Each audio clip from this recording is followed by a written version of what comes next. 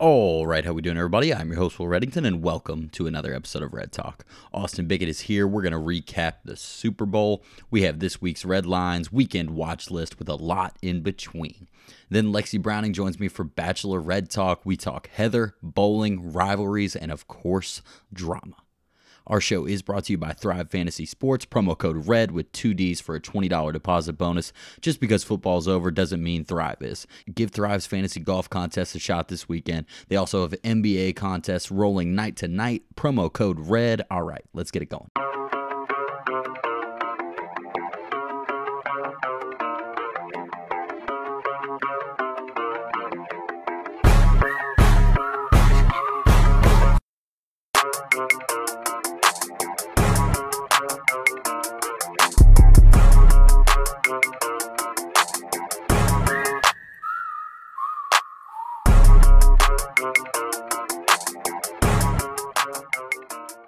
All right, AB, Austin Bickett, we are back. Football is the exact opposite of back. It's over. And Tom Brady has won yet another Super Bowl, this time with the Tampa Bay Buccaneers. They absolutely dominate the Kansas City Chiefs, 31-9. Was never really a game after the first quarter. What'd you think? Yeah, pretty boring Super Bowl. I feel like every other Super Bowl at this point is just boring and overhyped. It sucks when the big game doesn't lead up to it. Shout out to the Bucs defense. They dominated the Chiefs' unstoppable offense. I didn't think they'd be able to do that. I think we were both on the wrong side of this one. Definitely didn't see that dominance coming, but congrats to the Bucs, and whatever. Brady got another one. Who cares? He'll probably get one next year too. Yeah, I would assume so. The Tampa Bay Bucks are the second most likely team to win the Super Bowl next year, according to the odds, 8.5 to 1. The Chiefs are the favorite at 5.5 to 1. There have been two Super Bowls since 1973 in which one team scored 0 touchdowns. And that would be my LA Rams against the Patriots and this game with the Chiefs. Yeah, it is just so brutal to watch. The Seahawks-Broncos blowout. We snuck one in with like 2 minutes left to lose them like 53-8. Congrats on not making it on that list. There's nothing like the ultimate failure of never being able to find the end zone one time. But let's head to the AB stat corner to break this game down. Mahomes scrambled for 497 total yards before attempting a pass. That is the most of any QB, any game, all season. I've heard a lot this week, people saying that he actually played great. I've heard that a few times. People saying that he was bad. Heard that too. What percentage of the blame would you place on Patrick Mahomes? I mean, he's going to get some just because he's the quarterback. That's where everybody looks the first time. We knew those two linemen were going to be out coming into the game. That's what a lot of people talked about during the week leading up to the game. But I don't think anybody could have predicted it would have been that bad. It looked like these backups had never tried to block anyone in the history of their lives. Mahomes definitely could have played better, but I also don't think he played as horrible. I mean, he made some crazy throws that could have easily been caught. His receivers didn't really help him out. Obviously, he has that one everybody's been seeing where he dives and he's barely above the ground. He flicks it 35 yards downfield. I think that's the one that hit off Tyreek Hill's helmet that he could have caught. Could have been a touchdown. Yeah, the A-Rod slide throw that he made on 4th down, that actually hit Darrell Williams in the face. Yeah, classic. There was the other one in the game that hit Tyreek Hill in the head, which it was a tough play. There was like 4 people around, but those are the ones that he's been catching his whole career. Would have been a touchdown. And then the one that I think was the biggest one of the whole game, it was still a 7-point game. He makes a throw to Kelsey down the sideline. One of the few times that he really wasn't that pressured. It hits Kelsey right in the hands. He drops it. Next play, dude shanks a punt after a penalty on the previous punt, and the Bucs score like 3 plays later to go up 14. And after that, it was pretty much over. The Chiefs receivers absolutely didn't help him out at all. And I think looking back on it, like things could have been different if that first quarter, second quarter would have gone a little better for the Chiefs. But man, I mean, what if Lamar Jackson would have played like that? I just couldn't help. I know me and Dylan were saying that during the Super Bowl, but I just feel like he takes a lot of blame for running around, going crazy. Like he doesn't wait long enough before he takes off out of the pocket. And that's all Mahomes did the whole game. And I know that they got dominated up front. And I think we can draw back to a bunch of different points. I mean, how many times are they going to try to get Darrell Williams the ball? They act like Darrell Williams is like prime Barry Sanders or something. Just got to feed him over and over again. Clyde Edwards-Helaire played a pretty decent game, but still Darrell Williams has taken half the snaps. It was very odd, but Man, if Lamar played like that, I think the headlines would have been a lot different. I mean, I feel like 80% of what you've heard in sports media is like, "Hey, Mahomes was great. Yeah, Greatest incomplete passes ever." yeah, I definitely don't think he was great. I don't think he was miserably bad. But then, like you said, some of the games that Lamar gets those criticisms for, he also wasn't bad. Like the quarterback doesn't control everything, even though they are the face. They're always going to be the first thing talked about. Yeah, it was still probably the worst game of Mahomes' career. I mean, that's not saying much considering this guy usually doesn't have bad games. But yeah, I guess we'll see how he bounces back next year. But definitely a forgettable game for Mahomes. And the thing is, he didn't really play good last Super Bowl either until the last 12 minutes of the game. So he's lucky that he won last Super Bowl. Or there might be a little narrative starting to form about him. Yeah, and maybe there should be, but to be fair, they had actually never lost a game by more than one score in any start that Mahomes had had so far, and that's funny comparing it to the Super Bowl because they actually didn't score more than one time. They scored 0 times, but the Buccaneers won and they deserve a ton of credit. They have a lineup kind of built like a Madden Ultimate team, better at basically every single position. Fournette, Devin White, better receiving core, better secondary, way better offensive and defensive line. You and I were blinded by the lights there. We should have saw this coming. Like right when the game started, I just felt like, I mean, they punted back and forth for a little bit, but once the Buccaneers got on the board and we saw how easily Fournette and Ronald Jones were running the ball, I felt like they could have done that all game and possibly beat them by a lot more. Yeah, you kind of knew that the Bucks were probably at least the right side gambling wise throughout the first quarter. You just don't really see the Chiefs come out and punt back to back drives like that, and much less 4 out of 5 times going 3 and out or whatever it was. Yeah, the crazy thing about this Bucks winning is I mean their defense definitely played their best game in the Super Bowl, but I don't think their offense played a very good game in the entire playoffs. I mean they barely held off the football team.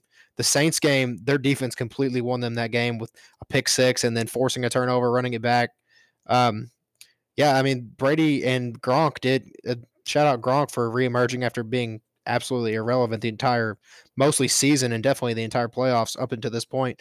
They made a couple plays, got helped out by a couple PI calls, but they did enough and their defense balled out. So I think the craziest thing is their offense never really like shocked you in any of the 4 games they won, and they still were able to win all of the games easily. Besides the Saints game was kind of up in there; they were losing most of that game, but every other game they were in control of for basically the entire game.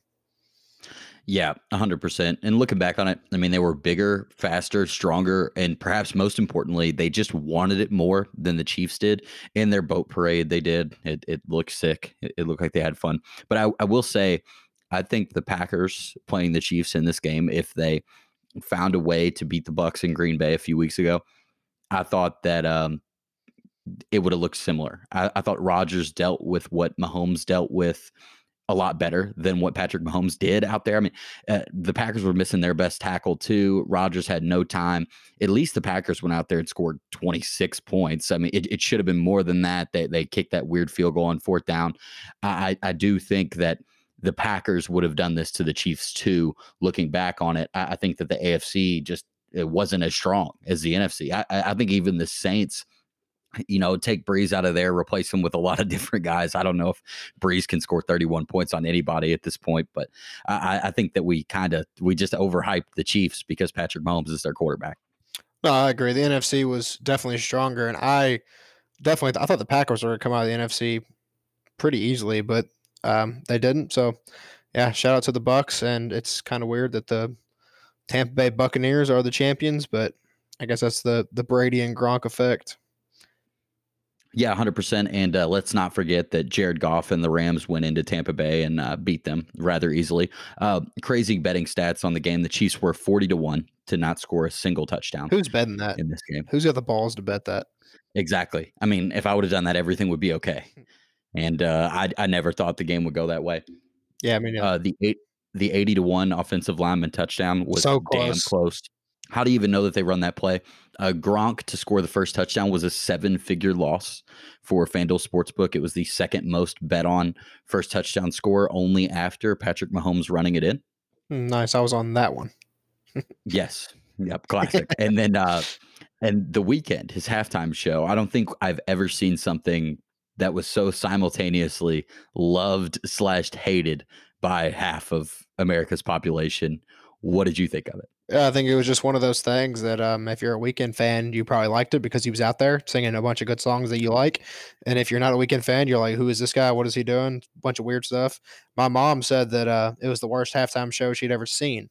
And then Yeah. I told her that I have tickets to his concert next year, and she said, "Oh, it wasn't that bad." I was like, okay, don't try to make me feel better now. Like No, that's nice of her. I enjoyed it because I enjoy The Weeknd. I enjoy his new album. I enjoy his old songs. So I enjoy it. I don't really care about all the flashy stuff. I just like to hear the songs.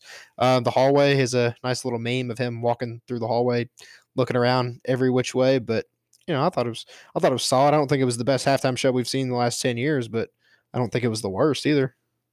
Yeah, Starboy, Red Jacket, told you.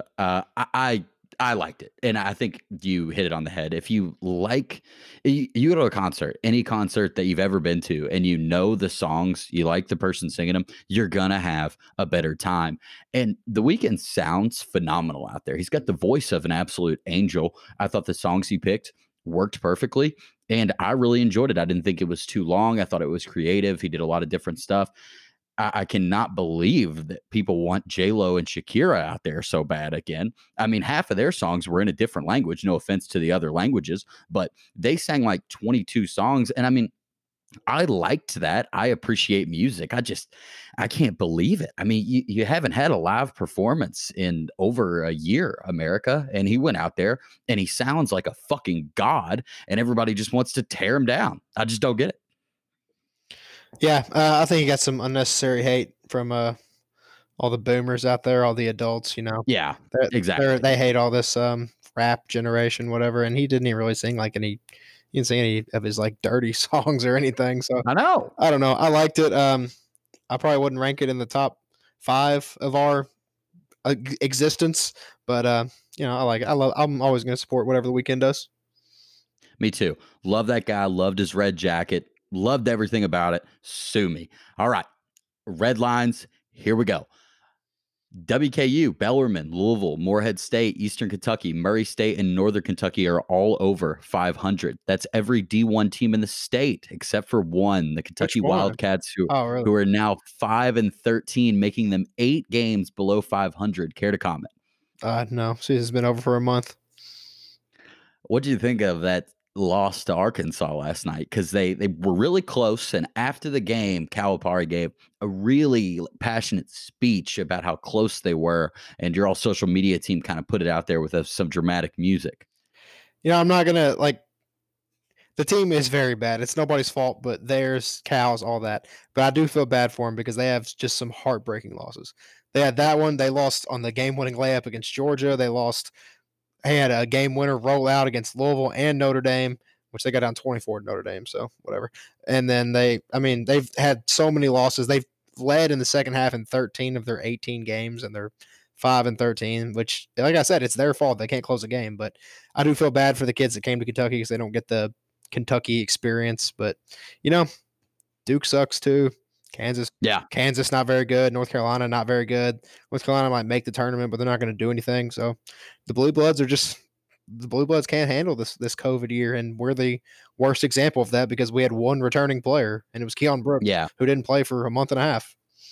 The one and done era doesn't look as good this year. That's basically it. All these teams that usually reload every year instead of actually trying to develop players that are within their program aren't doing very well. And Kentucky's all either go to the draft or they transfer to another school and end up being pretty good or being pretty bad. But they're only there for like a year or two. And I just wonder what this Kentucky team looks like next year, because I think that a lot of these guys that had draft stock, they probably don't have it anymore. I know Boston's the only one that's still currently slated in most first round projections for whatever reason. And I don't think any of these other guys are going to be welcome back. I would like to see Keon come back. I'd like to see Mintz come back. I know he's like a senior, but I'm pretty sure there's no rules this year as far as eligibility. Yeah. So I'd like to see Mintz and Keon back. Sarr, he can go wherever else he wants. I don't care to see him back. Would love to see Isaiah Jackson back. Other than that, Jacob Toppin will be back. He wasn't even supposed to. What do you think about throwing the ball to Sarr 75 feet away from the basket? Not the move, but whatever.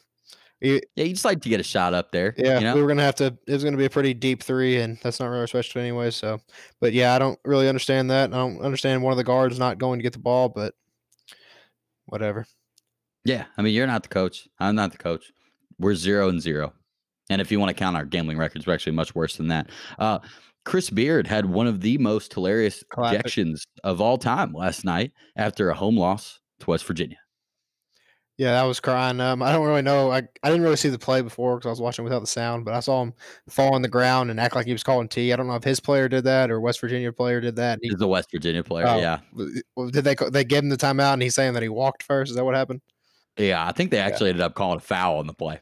Yeah, that's like one of the biggest coach meltdowns you'll ever see. And the game was pretty much over. It was like a 6 or 7 point game with like 45 seconds left. And he walks across and daps up Huggins, just sprints off floor. It was hilarious. By the way, that's the next Kentucky head coach, by the way. Chris Beard? Yep. Yeah, I mean, he looks like he's mentally built for it. But as for someone that hates referees, everything about him, thinks that they're almost always wrong, especially the first half of the Super Bowl. We're not even going to get into it. It's so atrocious. But anyway, I totally get it. You know, sometimes you just lose your mind out there, and if you walk out of there and you show so much class, you're never going to get to say your piece. You're never by him doing that. Maybe somebody looks at the kind of job they did, and if he was right, maybe they at least have something said to him about it. I totally support how Chris Beard acted. Yeah, I like when coaches get fired up because I mean, they care about winning. And like I said, the game was pretty much over at that point anyway. So it's not like he really hurt his team. I mean, they could have still had I guess, like a miracle comeback, but I don't think it was in the cards. So yeah, I enjoyed it. Yeah, and McClung already found out they were not going to win. MLB, Trevor Bauer signed with the Dodgers in one of the lamest moves of all time, giving them a rotation of Kershaw, Bauer, Walker Bueller, David Price, and Julio Urias. On paper, one of the best rotations of all time. Not great for people that like cheering for other MLB teams. Yeah, the MLB is so stupid with their no cap rule. Like, how is that a thing? If that was a thing in the NBA or the NFL, then every sport would end up being like this. Everybody would go to LA or New York or Miami or whatever. And it's just dumb. I mean, I'm not a huge baseball fan, but I hate when teams get stacked like that and it's not even fun to like watch. Like Yeah, baseball is probably the sport where you can like win with less talent, I guess, because it only takes just a couple good pitchers out there. But yeah, I mean, it's gonna be tough to beat them. They were already, I mean, they won it all this year. They were already the best team in the league, and they just got even better. Yeah, they definitely got a little better there. The Pirates have $30 million payroll going into this year. They don't really care. They're totally content with losing for the next 20 years. But you have the Dodgers who have a $300+ million payroll. Crazy that they play in the same league. Makes very little sense. The MLB also made news by officially deadening the baseball after the home run spike in 2019. David Price, who I just mentioned, came out and said, hey, the pitchers all knew that this was going on, which is true. Verlander and Trevor Bauer also said the same thing. But, that's just not as fun. Less home runs. Yeah, I mean, everybody loves to see home runs and strikeouts, and that's pretty much all that baseball in 2021 is. So, I'm here for it. I like to see runs being scored and all that. So, Yeah. at least they're Yeah, at least they're open about it. Yeah, the Cubs could really use some help scoring. Let me tell you. I mean, I can't imagine us scoring less. So, not looking forward to that. Your Detroit Pistons defeated the Nets last night, proving that they can only beat the NBA's best. Blake Griffin had 9 points, 5 rebounds in 31 minutes of playing time. And he has not had a dunk in an NBA game since December 5th, 2019. That is astounding. Yeah, it's really sad. I love Blake Griffin, both the player and off the court. He's probably my favorite NBA athlete. Just he's a hilarious guy. But it's really sad. I mean, all the knee injuries have really caught up to him. This Pistons team, horrendous, but they've beaten the Nets, Lakers, Celtics, Sixers, and the Suns. So we have 6 wins. That's 5 of them. And this Nets team. I mean, I've said it 100 times, but they're not going to win anything. They can't stop anybody. Yeah, they have to make a move, which I don't know how that works. I don't think they have any money left. I'm pretty sure they're already over the cap, but who knows? We don't understand any of the rules about any of that stuff, but they're definitely going to have to do something. It is sad that Blake Griffin can no longer get off the ground. Him and Chris Paul have some of the coolest alley-oop highlights of all time, but at least the Pistons have like a top 5 NBA player in Jeremy Grant. So I Yeah, don't think literally. that You know what's going to suck? probably wasted, but yeah. They're not going to vote him to be an all-star, and I'm gonna get so mad just because he's Jeremy Grant. I watch a lot of NBA. That guy's an all-star. He's incredible. Yeah, he's very good, and should have a top 3 pick coming. So maybe I love what the Pistons are doing with all these like low risk, high reward guys like Brian Dennis Smith Jr., who hasn't been good since his rookie year, but Derrick Rose is on the last year of his contract, and I mean, what's he doing? He's putting up 15 points for a team that's not going to win anything. So I wish he would went to a better contender, but I like the move. They brought Josh Jackson in, who's been way better this year than he has at any point in his career. So I mean, the youth movement is on in Detroit. It's nice to actually have a direction, like complete rebuild, instead of the last 5 years where we have Blake Griffin and Reggie Jackson and all these older guys like trying to fight for the 8 seed with Andre Drummond. I'm happy that we're finally in full rebuild. Sadiq Bey, great rookie too. Yeah, there you go. Way to be positive. We need more of that. Talk of my former home. I couldn't believe this when I saw this on my Twitter timeline last night, but DeSales High School has a young man, a point guard named Devin Perry. He scored 40 points last night on what would have been the state champions last year, the Male Bulldogs. How in the world does DeSales feature a player like this? I don't know, but it is so awesome. I watched the highlight video.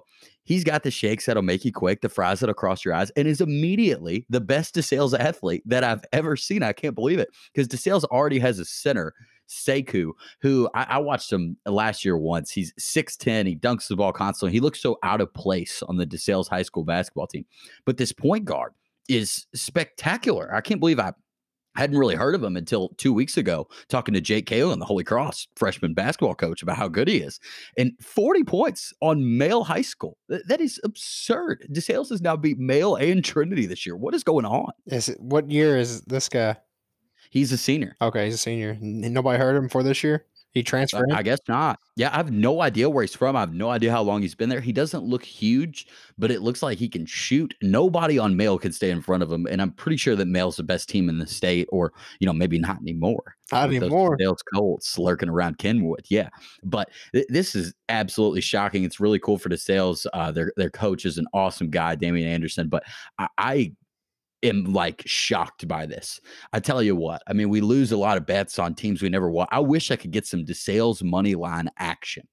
Like, why can we not bet on these high school kids? That seems a little immoral, but can't you bet on the Little League World Series at some places? Yeah. That seems way worse. Yeah, it's pretty ridiculous. It's definitely worse. Those kids are like 12. That sounds like a bad way for me to tweet a 12-year-old. Yeah, we did it. Keep you off your phone there. Last thing on this, and it's not sports related. I'm sure you've seen this, but Kim Kardashian claims that her daughter painted this photo, right? So her daughter, her name is Northwest, also Classic Kanye name. West's daughter. Yeah. If your last name is West, why not have your name be named North? It is an awesome name. And, Kanye West, lyrical genius, as they say, and Kim Kardashian, famous because her last name's Kardashian. They built this super being together, this 7-year-old that has one of the most spectacular paintings that I've ever seen. And there are actually people out there that think that she painted it, Kim Kardashian being one of them. She's posted all this stuff like, how dare you even think that my daughter didn't paint this? And there's a lot of people going to war for him, thinking that, in fact, she did paint this painting. Have you seen the painting? And do you think she painted it? Yes, I've seen the painting, and there's no way that she painted it. There's no way. She might have signed her name on the bottom right. That's about it. There is no way in hell that Kim Kardashian ever, all it would take to debunk these claims would one of those accelerated videos, like when someone renovates a home of like her painting something. It doesn't have to be that, that painting's already been done, but just a good painting, like just proof of her doing it. And it would be the biggest you in the history of social media ever if Kim Kardashian could get on there and be like, look, guys, my daughter painted this. But guess what? It'll never happen because her daughter had absolutely no part in that painting's creation. No, completely ridiculous to think you can lie to 25 million people on the internet and get away with it.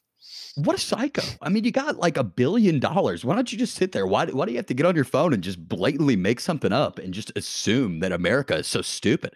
I was rather offended by this. And I cannot believe, like, that is so shocking. I've seen several people say that, like, they totally believe that her daughter did it. Like her daughter's got this insane work ethic. The hardest working 7-year-old in the world is Kanye West and Kim Kardashian's daughter. Yeah, I mean, those Kardashian fans are another breed. They're going to believe anything they say. Yeah, I guess so. It's pretty shocking. Brooks Koepka is back on top of the golf world after a spectacular weekend, winning the Waste Management Open thanks to a Sunday collapse by Jordan Spieth and Xander Schauffele. This weekend, we have the Pebble Beach Pro-Am, which leads us into our weekend watch list. This tournament is one where typically celebrities are allowed to participate. This year, with the virus, it's not happening. Field is not too strong after Dustin Johnson withdrew 2 days ago after winning the tournament that was in Dubai this past weekend. So with things going, how they've been going for me, I'm going to take this guy named Matt Jones at 45-1 to win. Don't know anything about him, but I just know that I don't like him. His name is Matt Jones. That's the guy that writes for Kentucky, right? He's the one golfing. Yeah. That's what I thought. Yeah, he's Kentucky Sports Radio is going to get out there and try to win me some money. So I'll go with Matt Jones because, I just could not be more wrong about everything that happens in the world. So I'm going to try to hedge myself and take this gentleman named Matt Jones. Nice, man. Good luck. Hey, thanks a lot. The rest of the weekend watch list. Kentucky will host Auburn this weekend at 1 o'clock in a battle of two teams that will not be making the tournament for different reasons. Any thoughts there? We already played them once. Like most teams, we had a lead in the last 8 minutes and lost. So I expect Kentucky to keep it close and probably lose at the end. Okay. Sharif prediction Hooper is a hooper. Yeah, that's a nice ride. What you should watch at 1 o'clock is Oklahoma at West Virginia. Two very fun teams to watch. Two teams both ranked in the top 15. That's also at 1. That should be a good one. Yeah, Oklahoma's kind of overachieved this year. They lost their best player for like 2 weeks, and I think they only lost once. They jumped from number 24 to number 9 in 1 week. It was like the biggest jump in AP poll history. So they're pretty good. And West Virginia got a nice win at Texas Tech last night. So yeah, the Big 12 is probably the best conference this year.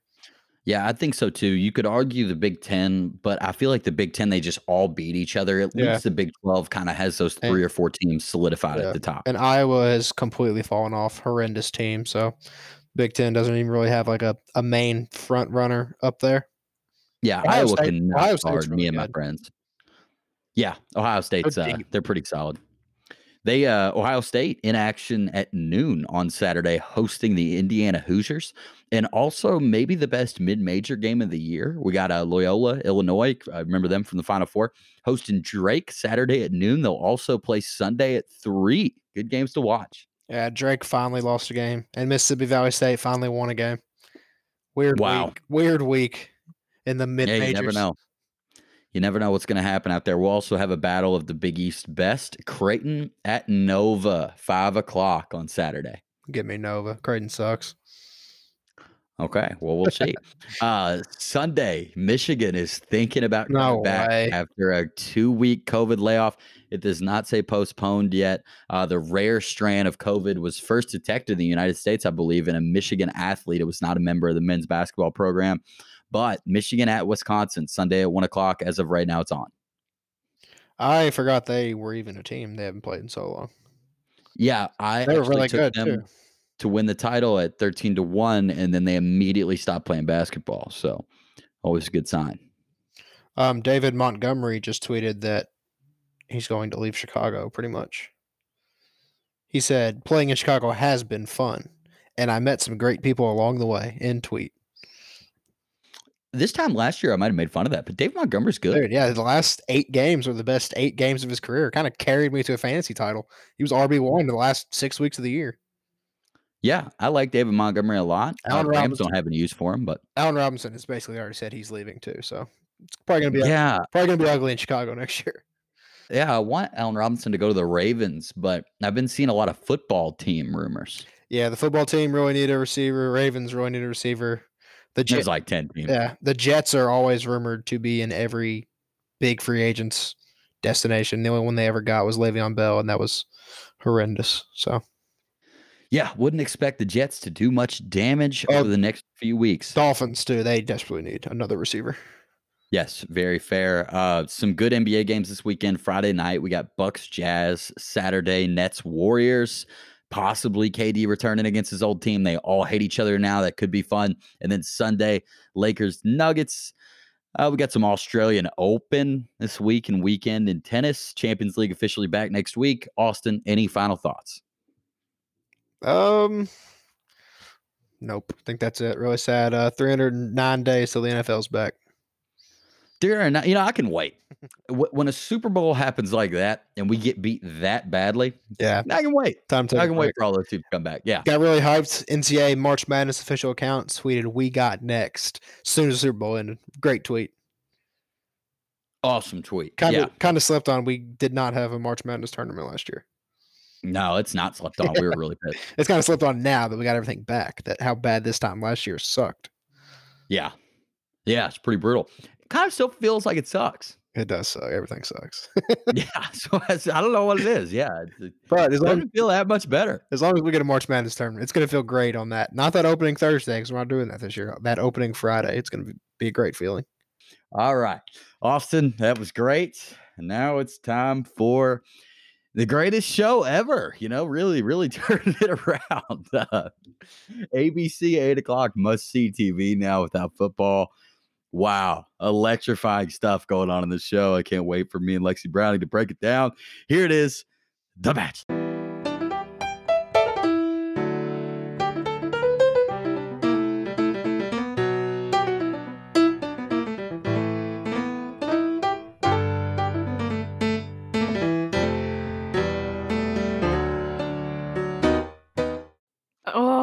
All right, Bachelorette Talk Week 6. Are you serious? We just started. That was a lag. I definitely said Taylor Swift before you started. But anyway, Taylor Swift's guitarist just liked my comment. What? That's it. That's why you stopped the show. All right, come on. Lock in here. 1, 2, 3, go. Bachelorette Talk Week 6. Lexi Browning is here. This show has gotten a lot better, and I think that has a lot to do with the fact that Victoria Larson is not here, and that is just wonderful. Want to go ahead and get that out of the way. How are you? I'm doing good. It's a really good thing that we liked last week's episode where they were really finally making connections, because this week we're going to just take a big step back into some unnecessary drama. Yeah, there has to be some drama within this show. It wouldn't be The Bachelor without it. But I did like this week's episode. I thought it was decent. I enjoyed certain parts of it. I thought the drama was just a little bit better because I don't hate anyone as much as I hate Victoria. Victoria did make a public statement, finally. I think we've all been waiting for it. And she posted on her Instagram 10 hours ago, quote unquote, "Oh my God, her eyes are so swollen. Why doesn't she do her makeup like this on the show? Her body doesn't look so great. She looks so much uglier on the show. She's a catfish, such a bully, toxic, and that's just a little about me." Eye roll. So that's how Victoria feels about her elimination and what America is saying about her. It makes me really happy to know that she's realized that everybody wishes that she would disappear. Yeah, I see she's still not really taking accountability. She's just going to show a mirror back to the haters and, expect better for some reason. I have no idea why she would expect anyone to not be bullying her at this time. Yeah, exactly. And it's crazy. You still go through these comments, and like the first comment, the most liked comment on this post says, "Funniest girl I've ever seen on reality TV. You carried this season of The Bachelor." Next most liked comment is, "Funny, you didn't look at all like this on the show. Not one bit." So I'll like that one. Thank you to that person. It's hard to get a mean comment off on Victoria's post because comments are limited. But this week, we started off with the finale of the Jessenia versus MJ war. Lexi, these two are not friends. Both talk, but neither listen. Matt gets both sides of the story eventually, so we're going to have an answer. MJ fluffs her hair and immediately remembers who she is. This fight got nasty. Both of them calling each other a weak. Jessenia calls MJ Meredith, which I guess was way more offensive than the weak thing. I don't know. It's like her first name. But that's enough. MJ gets tossed. I can't believe she didn't stab anyone on the way out. This is a bad woman. Yeah, and I do think in my heart of hearts that Matt did like MJ a little more, but he sort of just had to send her home off of principle. And it's also, in my opinion, that he should have just ejected both of them, pulled a Tasha, and just sent them both home because I really haven't seen any connection between him and Jasenia, and we never saw why she was given the rose. Like, we just sort of see her show up at the cocktail party with one in hand. So I was just curious about that. Like, why did he keep her? Yeah, very good point. She did absolutely nothing to kind of win this. It was very weird. I thought it was going to be a situation where both were kept around, basing it off what we had seen so far. Like Anna and Victoria both made egregious mistakes. I thought MJ was just kind of mean, but we learned in this episode several of the other ones are kind of mean too. I definitely am glad MJ's gone. Don't get me wrong, but Jasenia is going to get a one-on-one next week. Looks like they're going to be in some bumper cars. Man, I can't wait for that. But Jasenia, she comes back with a rose for whatever reason. Crowd goes absolutely nuts. So now everyone's friends. No more drama. The end. Wrong. The 14th cocktail party of the season is immediately canceled. So that's, I think, 11 of 14 we've had canceled now. And it's going to be followed by the roast ceremony. So now everyone's pissed again. And Serena C., America's new most hated woman, is just really pissed at Katie for some reason about this. And yeah, this is a big topic tonight. Yeah, she thinks that if bullying and toxicity were never even brought up in the first place, then would probably have more time. And it's like, I'm sorry, were you having a better time when Victoria was here? Like, shut the hell up, Serena. Shut up. Yeah, I just don't understand it. Like her saying that is basically saying that what Victoria and Anna were doing was okay. And that's such a weird stance to take.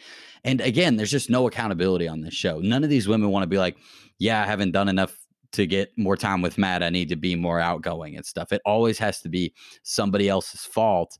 But I don't know. I mean, this Serena Seagirl's brutal. I hate her so much immediately. And you know what? This show does a good job of that. They won't let you go more than like 5 minutes of showtime where you're not sitting there and you absolutely know who you hate the most. They won't let it happen. It's true. It's a major driving force of the show, which definitely does get old. But yeah, so we're going to continue to hate Serena C. Put a pin in that because it will pop up again later on tonight. But in the meantime, this cocktail party, yeah, is canceled, and someone needs to check on Ryan's well-being. Someone sedate her. She's not doing okay. She can correctly sense that without this time to really prove herself with Matt, that she will be booted tonight. And man, is she not taking it well. Yeah, that's nice to see. I mean, Ryan really, really cared about the show. It seems like she was there for the right reasons and didn't work out well for her. So we go into the roast ceremony, and Jasenia, Rachel, Abigail, and Kit have roses. So 3 girls are going to go home. 7 roses are on the table. Here we go. So this is who advanced: Serena P., Michelle, Piper, Bree, Chelsea, Katie, and Serena C. I think everybody was devastated to see that. But if you watch the previews, you know that Katie thing is not going to end right there. So those we lost along the way.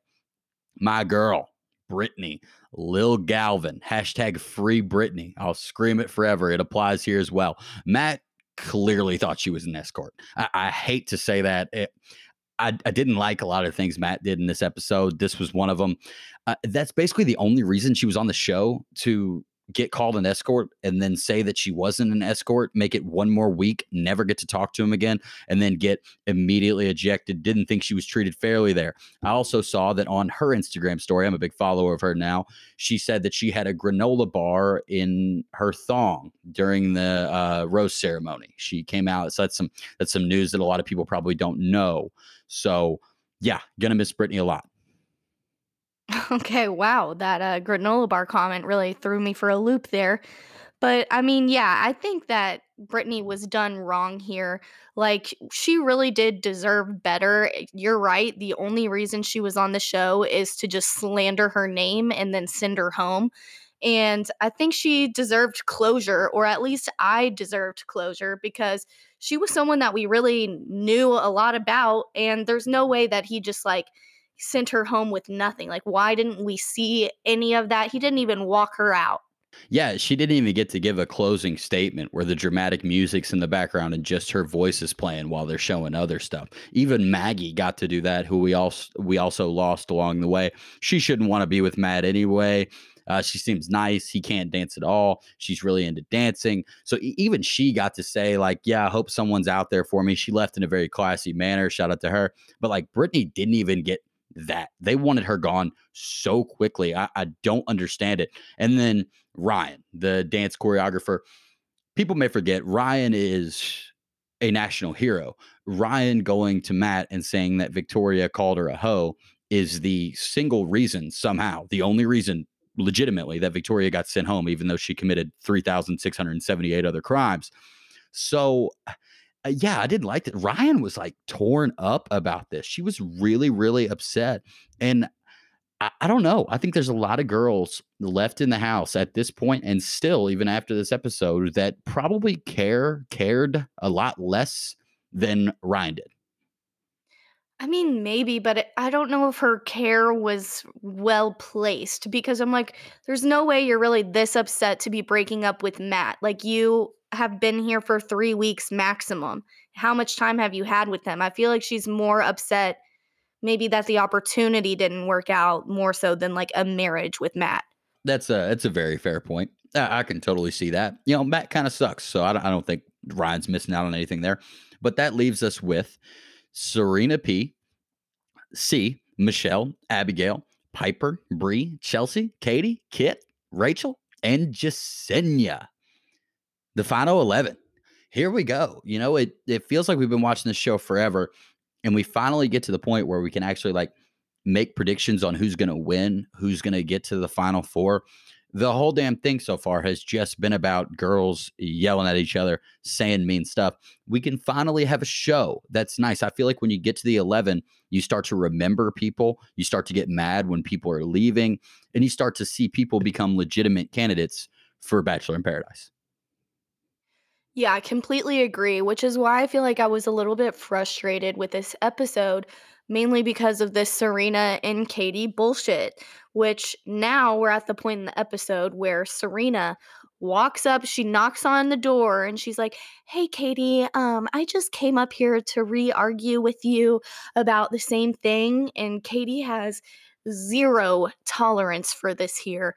I was a little bit shocked at Katie at how aggressive she was. I mean, she physically and verbally rejects Serena here. And I mean, was it warranted? I'd say yes, but I do feel like it was a little bit more aggressive than it needed to be. I like it. Katie's not taking any, and we said last week, after seeing some of the previews, like, hey, we like to walk back what big fans we are of Katie. I followed her on Instagram. I still follow her on Instagram after this. I love the way that she handled this whole thing, because Serena C is like the biggest hypocrite possibly in the history of the show outside of Victoria Larson. I mean, she is so mad about all this drama and this toxicity, and she goes and starts it back up. I think we both know Katie would have never mentioned it to her again. She knows that Serena C is very irrelevant. She could never even be present on Paradise because she is such a little part of this show. This argument was the only reason she was ever on TV in the first place. I couldn't believe she was still here. But by Serena C starting this argument, basically trying to tear Katie down, she's basically saying that what Victoria and Anna did was okay and that she supports it. But thank you for your feedback, Serena. Love the way Katie talks to people. Yeah, I mean, last week I was really nervous because I was like, okay, if Katie's going to get in another altercation, then I am getting really nervous here, because that is a lot of altercations that she's been involved with at this point. But here's the thing. This is nothing new that Katie has done. This is something that is old and squashed, already been taken care of, that Serena wants to re-trudge up. And like, you have an issue with all this drama. Well, now you're the one that's creating the drama. I don't know. And I feel like the truth is that you're not mad at Katie. You're mad that you know that you're losing. 100%. Could not agree more with all of that. And, Serena goes and she tries to tattle to all her friends, and Katie walks in. What are you talking about? Like, I just think that Katie is hard. Hard is the word for it. She's badass, and she's not. She might take it from somebody who might win the show, but she didn't take it to damn Serena C. I mean, come on. Like, I mean, this girl is, that's what sucks about the show at this point is, that some of these people are irrelevant. Spoiler alert, Katie's going to end up going home at the end of this episode. And it sucks to know that Serena C finds out about that and feels like she won in any sense of the word. Like, I just hate that part so much. Yeah, I mean, Serena just caught her on the wrong day. Like, Katie was hyped up from her soccer practice that she had just left, which is the only reason I can imagine she was wearing those socks. And she came in and was like, "Oh, no, don't let me stop you. Continue, Serena. Like, what were you going to say?" Serena's like, "Oh, well, I was just telling them about how you said that you were not here for Matt." And Katie's like, "Okay, obviously I said nothing like that, but go off." And you're right. It was just a lot of big energy from Katie. And I just love the girl. I love her too. I'm all for Katie. And right after this ends, we finally get some answers, slight answers. They still leave us with a massive cliffhanger on Miss Heather Martin. She appears for one of the most staged appearances in show history, which takes a lot. Just when you think you've seen it all, says Chris Harrison. I mean, he thinks that this audience is full of absolute morons. There is no way he didn't know she was coming. The way that this went down when she pulled up in the minivan, this was like borderline disrespectful to Bachelor Nation. The way that he acted seeing her there for the first time. The worst acting I've ever seen in my life. Chris Harrison is also a producer on the show. So the fact that he tried to feign ignorance is laughable. You're right. It is offensive that he would try to just lie to our faces in this way. It was, atrocious. He would have been better off walking up there and saying, "Heather, I told you not to come here. I told you not to come. Why do you not listen to me? I am Chris Harrison." Like, if he would have done that, it still wouldn't have been like totally believable. But that was such a better way to go on about it. Why do I have a better idea sitting in my apartment room than Chris Harrison does, the multi-trillion-dollar man? I just don't understand why there aren't more conversations about stuff like this. What's more believable here based on everything we've done with this franchise? Atrocious. We're going to come back to Heather, but Matt and Piper, they head out into the woods, lanterns on. We got some major like headless horseman vibes here, but it looks like it's going to be this season's scary date, the little horror date that they sometimes do. We saw Easy and Tasha do it last season, but instead it's, but what should I scream for? This is my theme park. It's kind of nice, right? Like, I feel like they had a pretty good time at the Chris Harrison State Fair. And they get their romantic dinner after. Matt's kind of rubbing her leg.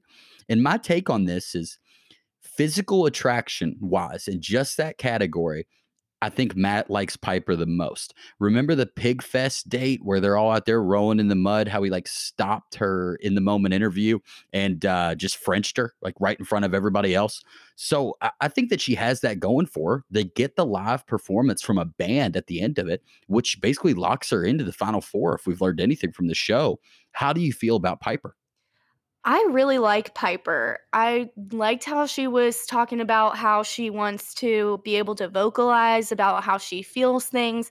That was a really good way to open up about her family and her childhood. And she was able to say, like, "I don't want to bring that into our relationship. So I just want to tell you that I am falling in love with you, Matt." And you could feel that there's something there. Like, they're good together. But I would like to note that he does not say it back the way that he did with Rachel. That did stand out to me, but I mean, I do really like them together. And those serenade dates are always so awkward, but they did just make out the entire time. So I'd say it went well. Yeah, it was a good date. The only thing I don't like about Piper is something that's out of her control. And maybe it's not even necessarily me that doesn't like it. It's just not great. Piper is not an awesome name. Do you know the former R&B star, now most hated man in the world, R. Kelly? R. Kelly has several different nicknames. He goes by Kells, The other one is also the Pied Piper. That is, he calls himself that a lot. If you've seen the R. Kelly documentaries, you've seen him referred to that. I think there's a whole episode where they talk about that nickname and why he's named that. R. Kelly is not a good guy. If you haven't seen the R. Kelly Netflix documentary, wow, blows your mind. The first episode, he marries a 12-year-old, and then every episode after that, he gets worse as a human being. Definitely recommend watching it. It's very interesting. But yeah, her name being Piper, I can't stop thinking about Kels. Really? Because that name reminds me of Orange is the New Black. Also not good. Oh, yeah. I was going to say, you're not going to believe this, but I actually couldn't get into Orange is the New Black. It wasn't a show that I liked very much. You didn't try hard enough because that actually is a banger of a show. Okay. So at this moment in time, there's so much going on. Like simultaneously, we got Matt and Piper. They're still on their date. Heather is quarantining, waiting for her opportunity to get in the ring. Every opportunity that Heather's on the screen, by the way, they are playing clown music. That's not great, until she finally enters the building at the end. So I'm thinking things aren't looking good for Heather based on the musical score. The rest of the girls are waiting on their group date announcement. They finally get it. Everyone but Katie and Piper is going to be on this date. Katie's going to get the one-on-one, and they're going bowling. Hell yeah. Fun fact about me, I love bowling. Finally, a productive date where we can see what these girls are made of. Everyone's having a good time because how could you not? They're bowling. We got two teams, the Pink Petals against the Blue Bombshells. And I'm thinking, whoever bowls the best here, that really makes them stand out to me. And maybe that's just me sitting at home watching this, but I'm really, really excited for this date. So the thing about this competition is really interesting. They do combined score for this bowling match. So the Blue Bombshells, they got 5 people. And the Pink Petals, they got 4. Combined score. The team with 4 beats them. Michelle comes through, D1 athlete after all. I mean, the blue team should not get any time next week for what a poor performance they had in this bowling match. And the way Matt ends up going about this, my God, it made me so mad. I mean, that date looked so lit. They were like on the ground laughing and celebrating with each other. And it showed like a montage of just gutter after gutter after gutter. But then it starts getting really intense and it's like strike after strike after strike. And I'm getting like pretty sweaty because I really suck at bowling. So if this was me, like, yeah, you're bad. I don't know what I would do. Like, I would just have to accept, like, much like Serena C is going to here in these coming weeks. Like, I got to pack my bags and get out of here because I don't have a prayer. But anyway, yeah, the blue team loses with their extra player and all, and they go home real sad and they just whine like you cannot get enough of, oh, I just don't get enough time, like you said last week. Like, we piled it on again this week, no doubt, just for Chris Harrison to show up and be like, psych, you're all invited, you losers, get ready. Yeah, I mean, strike and spare me here. This was unbelievable. Like, it's one thing if you want to complain about not getting time, if you're on this group date and other people are kind of just being more outgoing than you. That's all good. But for them to clearly state the rules of a competition, you lose while being at an advantage of having a whole nother person. And Lexi, I've seen you bowl before, most comparable to Kit on the show in terms of bowling skills. You and Kit, same type of bowling package out there. But I just couldn't believe this. I mean, Matt played college football at Wake Forest. And don't get me wrong, like Wake Forest has not been very good since 2007. So his competition motor just clearly doesn't exist.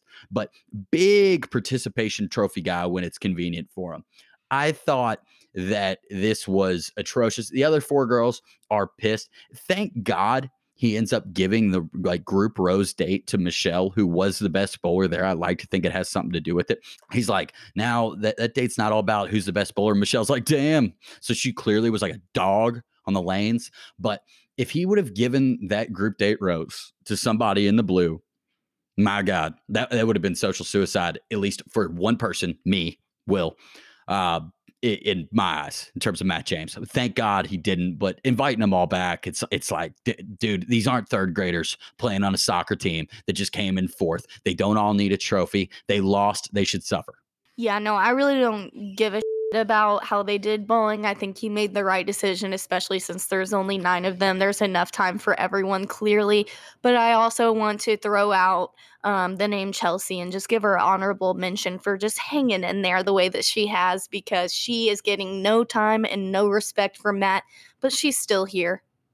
I don't get it. And why does he want to spend more time with Kit and Serena C, the 2 losers of the bowling match? You want to bring them in and hang out with them some more? I don't know. It just couldn't be me. I wouldn't be rewarding people for failure. But Matt and Tyler C were finally going to meet up. You know, it's a big heartwarming moment for everyone. They play some pool. You could tell Matt is really bad at pool, and it's not something they typically do when they hang out by the one shot he attempted.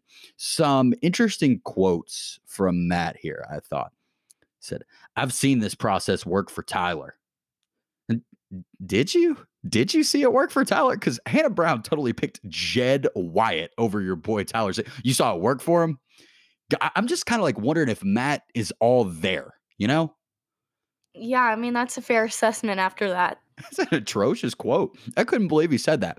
But Katie and Matt, they do this impractical joker style one-on-one where Tyler C gets a massage. The producers are thinking, okay, Tyler C's in the house. Him being here is great. Everybody loves Tyler C. But what can we do to get his shirt off? That's a really good point. That did not occur to me. But yeah, we did get a little bit of Tyler C with the shirt off. We made And it happen. we got to rub him Against down. all odds. They could have done a lot of different things. Yeah, got to rub him down. We got to rub around his nipples. That being said, you're not gonna believe this, I actually didn't think this date was that funny.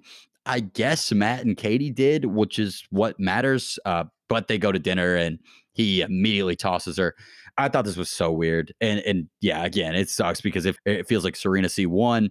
He picks up the rose though, and he puts it back down. It's such a cruel move, and all the leads do it. So that's not just like subjective to Matt. I guess it's something they're supposed to do. But God, I mean, what a move. Yeah, absolutely. He like grabs the rose. He's like, well, Katie. And then she goes on to be like, I just had so much fun tonight, blah, blah, blah. You can tell she's just completely blindsided. Like, she didn't even respond for the longest whenever he told her, like, she's not getting the rose. You just saw her whole demeanor sink. It was really sad because I just find Katie to be so eloquent and confident. And I really liked what she was saying, like how she was like, I know you're probably just reassuring every single person here nonstop, but I hope people are taking the time to reassure you as well, because like you're doing a really great job.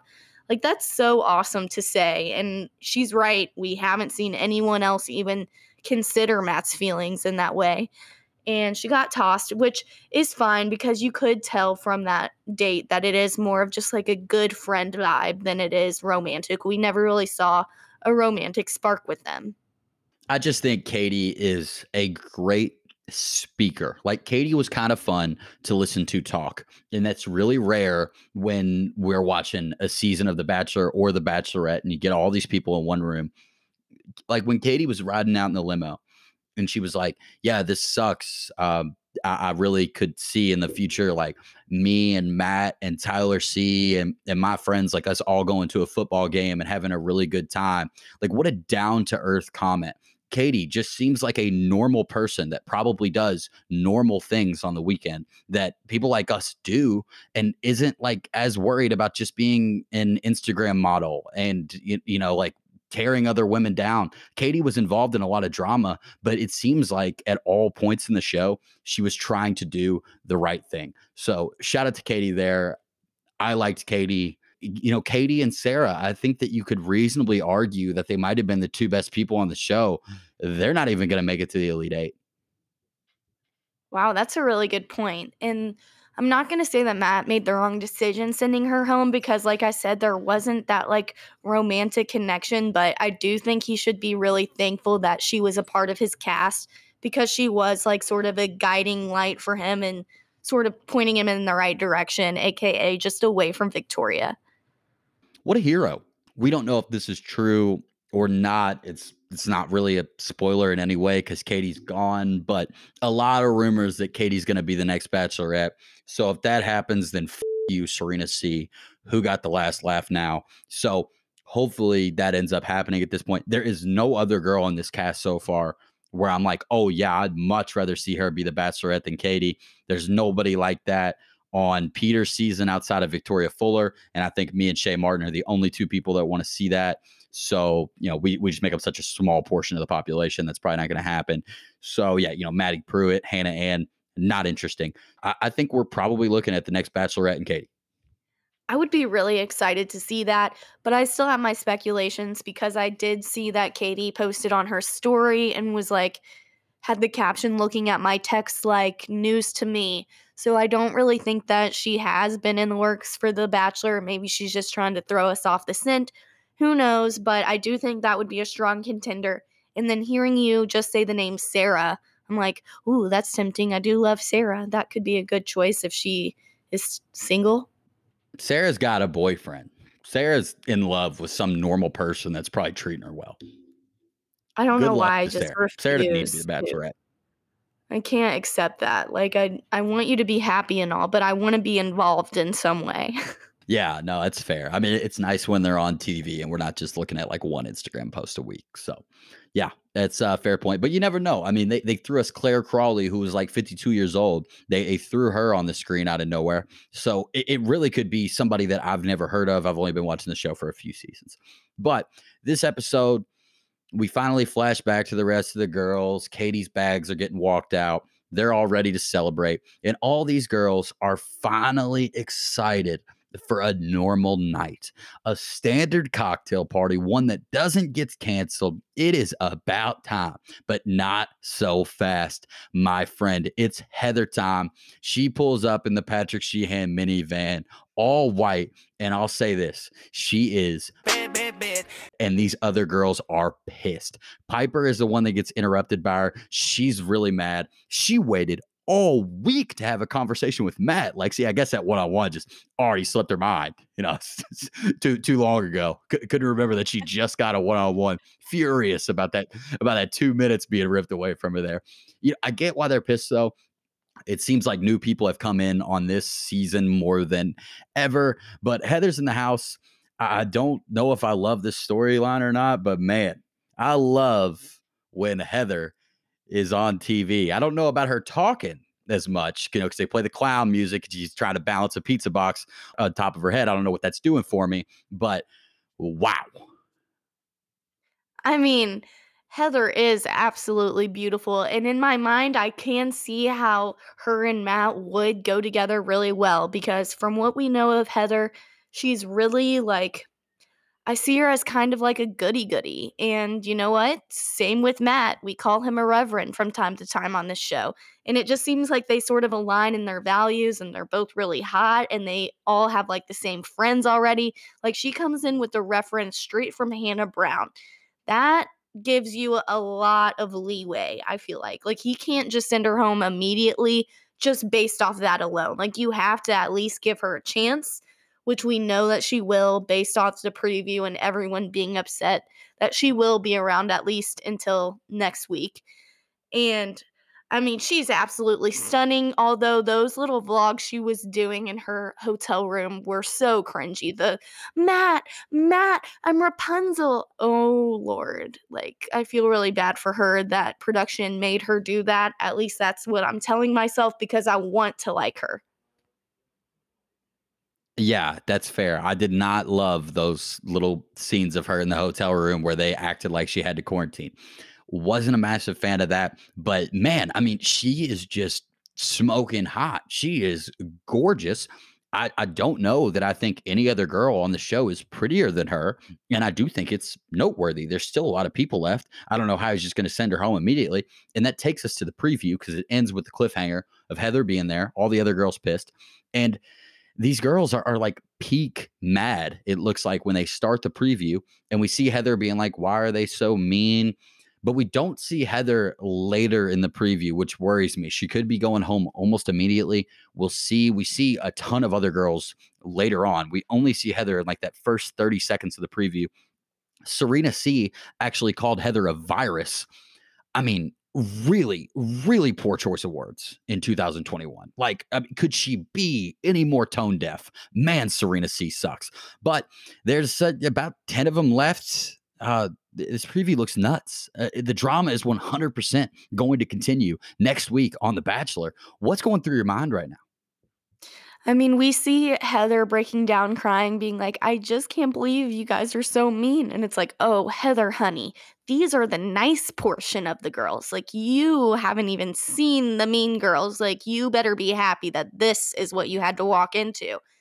And also, I thought it was funny that she like drove herself in this like beautiful gown, and then she gets there and she can't even like open the door properly. Like, I don't know. She's just like quirky and relatable, and I like her, but I just feel like it's just too far gone at this point. Like, hometowns is in 2 weeks.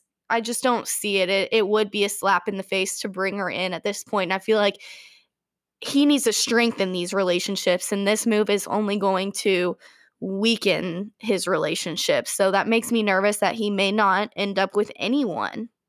What are we firing at here on this show? What is it like if 66% of the time since I've been watching, the people don't end up together anyway? So not a big deal if he doesn't end up with anybody.